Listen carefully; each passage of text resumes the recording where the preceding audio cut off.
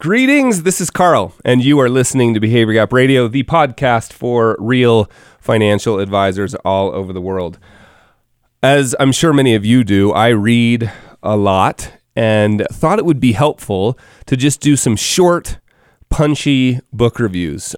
And the first one I want to start with is a book that's really changed a lot of my thinking, and I read it years ago. In fact, I've got it here in front of me. It's sort of almost turning yellow now, and I'm looking real quickly to see when the trademark was because, 2007. So I can't remember when I read it, 2008, 2009, maybe even earlier than, maybe it was in 2007. I can't remember, but it's been a long time, and it's had a big impact. It's Jason Zweig's Your Money and Your Brain. We're all familiar with Jason Zweig at the Wall Street Journal, probably one of the most influential journalists and sort of thinkers around investing generally, but Jason's got an ability to put, and he's even said this, he wrote a great column a little while ago, after maybe it was like an anniversary column. I can't remember if it's 20 years or 30 years of writing columns, and he essentially said, my job is to say the same thing over and over again.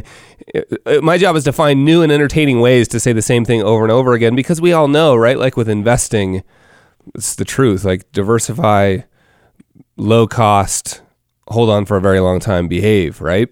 But Jason is one of the rare people who's managed to do it. His columns are always entertaining. So there's lots to read, but this book, and really it was one thing out of this book. I mean, the book is full of fantastic studies in terms of what we're coming to think of as behavioral finance. And there's all sorts, like you'll pick something up on almost every page if you pay attention. If you like Kahneman's Thinking Fast and Slow, you'll like this book as well. Now, the one thing that really changed the entire way I look at how I work with clients and even how I work with myself, if you put somebody in a room and you did a study and you had them open their statements, and if their statement was up, the brain activity, when somebody's sort of making money, their statement is up, is indistinguishable. Like you can't even tell the difference between the brain activity of somebody who is high on cocaine or morphine.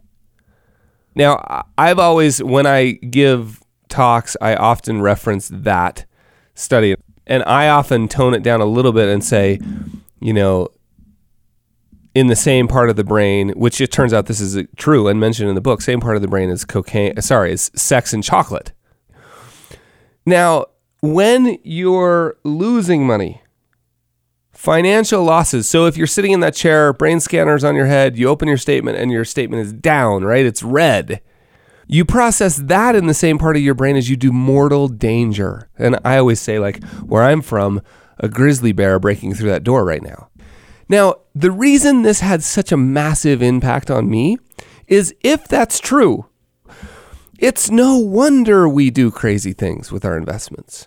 It helped me to have way more empathy for people. Like I used to just kind of be a little bit snarky or sarcastic, like, why are you doing something so stupid, right? Like that sort of view. Like, don't you know, selling, buying high and selling low is dumb. And now I'm starting to understand, like, it may be dumb, but it's perfectly normal human behavior. We're sort of hardwired to get away from things that cause us pain as fast as possible. And we are hardwired to get more of stuff that gives us security or pleasure. And if we in our brains have connected market going down with pain, we are hardwired to get away from that. And we view getting away from that as selling. And I don't care how many facts and figures you throw at me. If my hand is on a burning stove, I'm going to pull it off. So when I understood that, it changed my view. Like I really have I talk to clients just like that, like tell them those stories and go, look, I know why you feel that way. And I want you to know it's okay to feel that way. In fact, it's natural. If we hadn't felt that way as a species, saber-toothed tigers would have eaten us all a long time ago, right? Those natural instinctive, hardwired behaviors are what kept us alive as a species. So it makes sense to me why you feel that way. But it's not okay to act on it, right? In this case, that exact thing that's kept us alive as a species is going to kill you as an investor. That, to me, was alone was worth the read of Jason Zweig's Your Money in Your Brain. And of course, I realize I've extrapolated and put my own spin on all of it, but that's where it came from. Your Money in Your Brain. If I were you, I'd pick up a copy and just, when you have an extra 20 minutes, to me, it feels like a book that you nibble at. Like you read like one chapter or half a chapter and then you set it down and you process it and you work on it and you tell somebody about it. You try to share it and then you pick it back up and do it again. So that's the kind of book it is to me, because it feels like a lot of academic work, which it is. But of course, with the benefit of having somebody like Jason, make it interesting. So that's Jason Zweig's Your Money and Your Brain. We will put in the show notes a link to Amazon. And I will also I found Ben Carlson over at Ritholtz, part of the Ritholtz Mafia. Those guys are awesome. Josh Brown, Barry, Ben, the whole crew over there.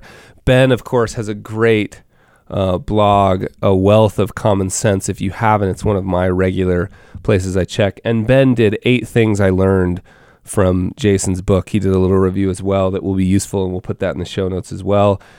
So there you have it, the Behavior Gap book review.